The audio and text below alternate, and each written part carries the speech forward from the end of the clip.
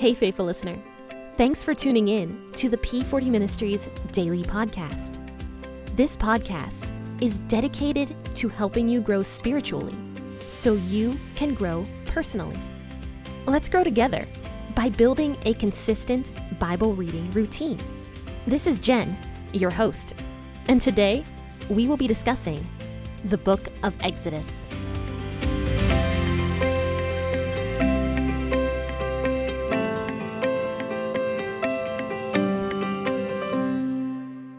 Hey guys, happy Monday. This is the P40 Ministries podcast with your host, Jen.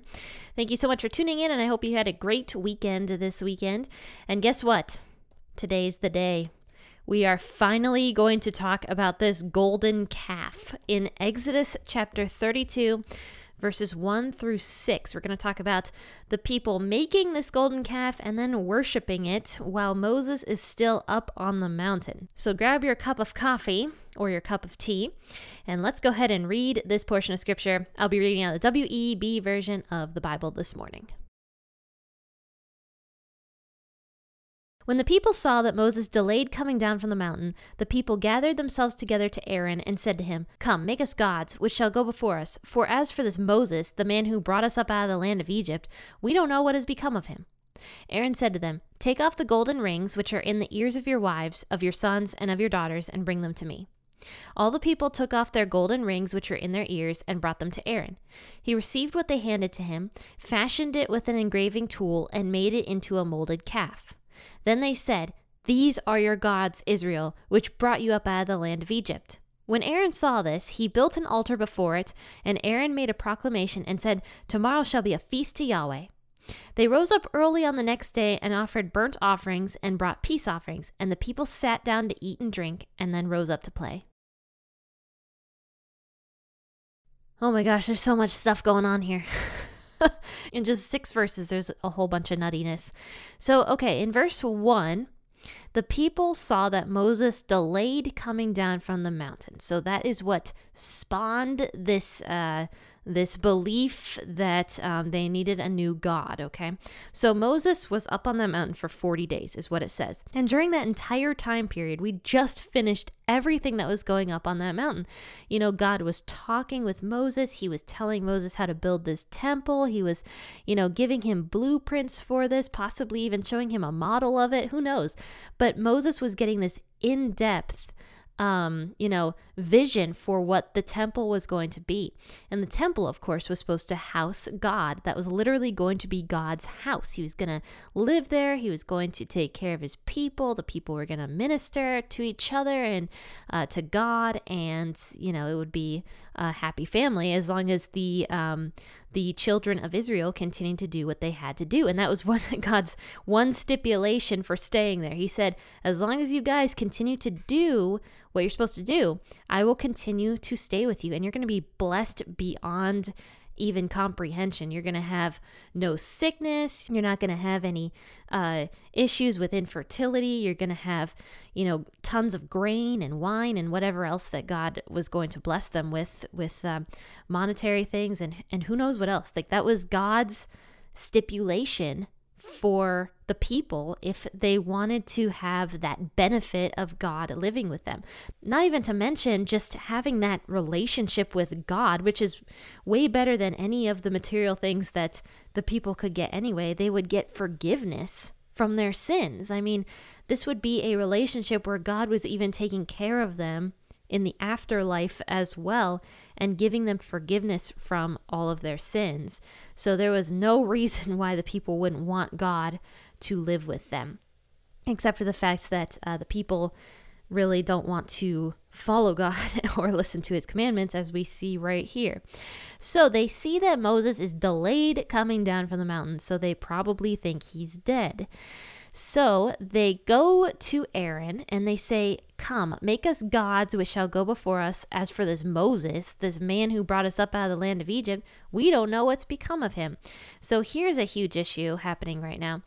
They say that Moses is the man to thank for bringing them out of the land of Egypt. Now we know that Moses did practically nothing for the people. Yes, he did do some things. God used him in many different ways to speak to Pharaoh, and Moses held out his rod and stuff and caused different plagues to happen through God's power, of course. But God was the one to thank for bringing the people out of the land of Egypt. So the people have totally forgotten about God because it's been 40 days and they are becoming impatient. They don't want to wait for Moses to come back down this mountain.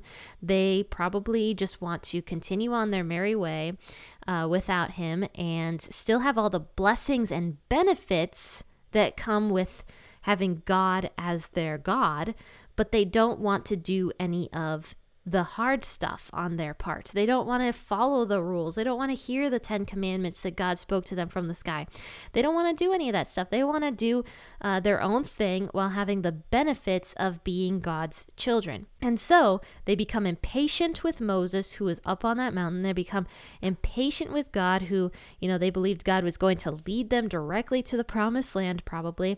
They were becoming very impatient. And how often do we do that? I think that's one thing we can honestly take away from all of this is how often do we become impatient with God and then try to go and do our own thing?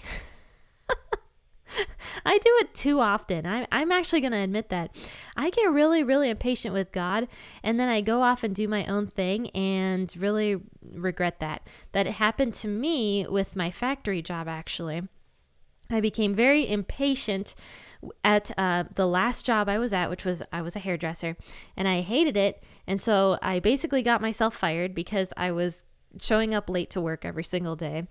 And I'm not proud of that. But anyway, I got myself fired. And then instead of waiting for God during that entire time period to figure out what I needed to do with my life and where God was going to lead me, I jumped headfirst into engineering, okay? And if you know me personally, just understand that engineering is not for me, okay? So I jumped headfirst into engineering, got that job at the factory because it was the only thing mildly related to engineering. And I was stuck there for over a year, and I was stuck at the school for over a year. And I could talk so much more about that. I don't know if all of you guys have heard my testimony with that. I haven't really aired it too much on this podcast, but I've gone on other podcasts to talk about it. For example, I went on Mark Craven's podcast a while back and actually spoke my testimony on there. But it was a really, really rough time period for me. It was beyond awful. And it was because I did not wait on God. And instead, I did all this stuff on my own. And I mean, God was merciful to me. He used it and I grew through it. And now I'm here, I believe, where God wants me to be. But I did the same thing that these people here in Exodus are doing. I went and got impatient with God and then decided to do it my own way and then failed miserably. So these people now are doing the exact same thing. They're impatient with Moses. They're impatient with God. They think Moses might be dead. They don't want to deal with God anymore. So they ask Aaron, who is their high priest, and now that Moses is gone, they ask Aaron to make them a god that they could worship. So Aaron has this huge group of people in front of him, and this is where Aaron and Moses differ very, very greatly. Moses never gave in to popular opinion or to the crowd. I don't know if he ever did, actually. That was the one strong point that Moses had, was that he did not give in to the crowd. He would go to God and he would talk to God about it, but he never gave in to the crowd. Now we see the difference between Moses and Aaron here, because now Aaron is surrounded by this group of people that is typically surrounding Moses with complaints, but now they're surrounding Aaron with all these complaints. And Aaron doesn't want to deal with it. And he gives in to this popular opinion out of fear of the people, possibly, or maybe because he thought the same thing himself. I don't know. But he gives in to the people and says to them, he says, take the golden earrings out of your ears and bring them to me, and I'll make you guys a god. That's basically what he says. Aaron gave in. And this is why it's so important that we are careful of who we're listening to, that we are careful of who our preachers are, and that there is a check and balance within the churches. Because unfortunately, there is not always a check and balance in the churches. There is nobody to check the pastor if he gets out of hand or if he starts speaking bad things. And, unfortunately, in the area where I live in, there was a issue with one of the local churches that caused a lot of problems because the pastor began speaking things that were just absolutely contrary to God's word. And the church broke up and is still struggling to this day. And that is what happens when you have bad leadership who cannot stand up to the crowd or who is going contrary to God's word. That kind of stuff happens, and unfortunately, it happens all the time. So we need to be very careful of who we are listening to, including myself. That is why I always say to you guys, grab your Bible along with your cup of coffee and read it. Like, read your Bible and make sure that I am not just, making this stuff up. I don't know. I mean, I'm not that smart that I feel like I could make this stuff up, but sometimes I even tell you guys that sometimes I'm like, I haven't researched this. I don't know for real, but I'm saying it right now. Probably shouldn't be if I haven't researched it.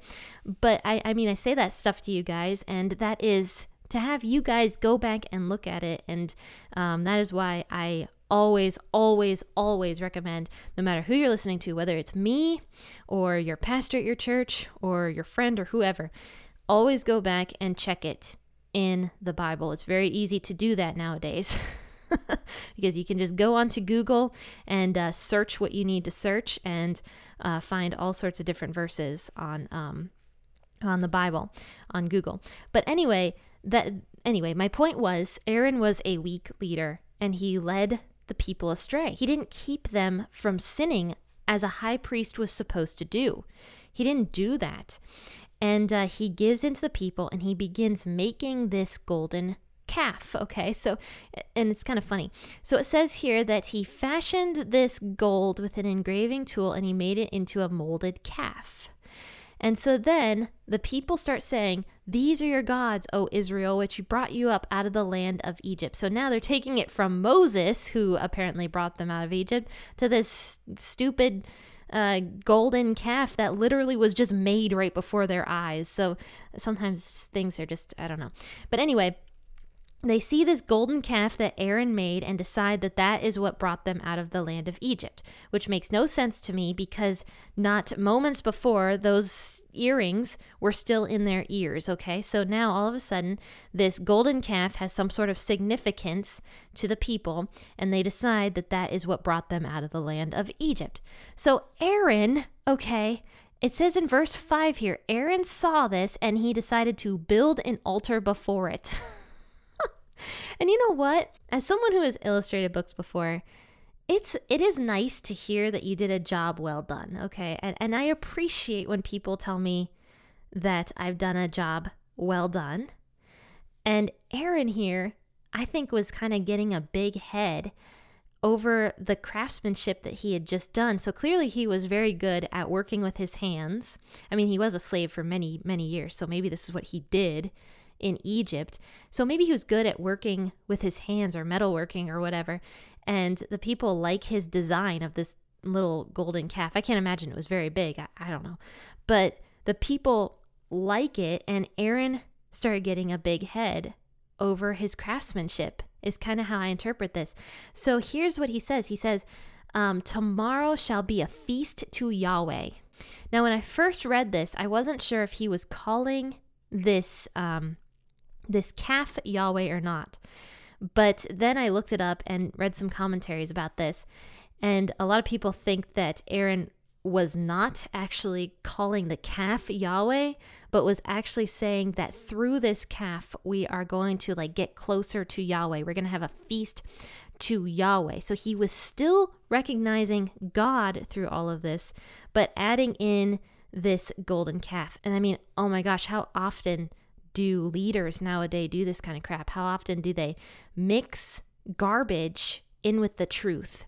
That, I think, is where it goes off the deep end a lot of times with these preachers is, yeah, some of the stuff they say does have truth in it, but too often it's mixed in with all this other garbage that goes contrary to God's word. It causes a lot of people to go astray because they are hearing some truth, but then they're hearing this other stuff that's mixed into it, and they assume that that's the truth. And so I think that's, this is a prime example of what happens when a leader starts going astray. And, a lot of people end up, worshiping this golden calf, and we'll see what happens next. But so Aaron, it says that he builds this altar and he makes this proclamation, tomorrow shall be a feast to Yahweh. So now in verse 6, which is the last verse we're going to talk about, and also a very important one, it says that the people rose up early on the next day and offered burnt offerings and brought peace offerings. So that word right there, early, these people are going out of their way to worship this golden calf, which, by the way, they heard the 10 Commandments coming out of the sky at them from God's own voice, and they didn't want to hear those 10 Commandments. They thought they were going to die if they heard God's voice. They didn't want to hear it, so they didn't listen. And the first thing God says out of the 10 Commandments, thou shalt have no other gods except for me. That is what God directly says to the people. And then the second one is don't make any graven images. So don't make any images of gods. You're not supposed to have any other gods other than me. And Aaron clearly didn't listen to that either, because he's adding in this golden calf to the worship of the children of Israel along with God. So anyway, it says that the people went out of their way to wake up early and to offer burnt offerings. And this is where I was telling you guys that burnt offerings were so commonplace back in these days. People understood that they needed burnt offerings, and other religions at that time and other gods or whatever that the people made up, like this golden calf, required burnt offerings. So burnt offerings were not uncommon. They were actually very, very, very common in the people's day and age. So if the people here are offering burnt offerings to this golden calf and offering peace offerings to this golden calf, this just shows that the people did not find that to be uncommon, and were believing that to be commonplace. So I wanted to mention that. So anyway, it says here the people sat down to eat and to drink and then rose up to play. So early in the morning, they're getting a nice head start and drinking all sorts of drinks and getting all drunk and everything. And so then after this, it says that basically in their drunkenness, I can't imagine, I don't even know how early this was, but they were pretty drunk at this point. It says that they rose up to play. And that word in Hebrew, play, means like sexual orgies. So the people kind of went off the deep end pretty fast here. They go from worshiping God and hearing his voice in the sky to not wanting to listen to him, to becoming impatient, to making a golden calf, to worshiping it through orgies and drunkenness. So that is basically what the Hebrew word here means, is that the people were playing in a very sexual sense. So you can see how the people decided that they wanted to do things their own way and were impatient, not wanting to wait on God. And unfortunately, they convinced their leader to go along with them. And Aaron, who was not a strong leader at this point, decides to go along with them, and it just kind of spiraled out of control. So we'll see how God responds to this and how Moses responds to this in the next couple days. So join me on Wednesday to discuss more of this chapter. And join me at 6 a.m. or whenever you wake up to do that. And then also tomorrow, I do a New Testament episode on Tuesdays and Thursdays. Join me tomorrow to discuss Mark chapter 10 with me as well. And by the way, friends, I'm on YouTube now. I haven't been, and I decided to upload my podcast episode out of the book of Mark on YouTube. So I'll be uploading those every few days or so. So share those and let people know that the YouTube channel exists, and I'll drop a link to YouTube in the bio of this podcast episode.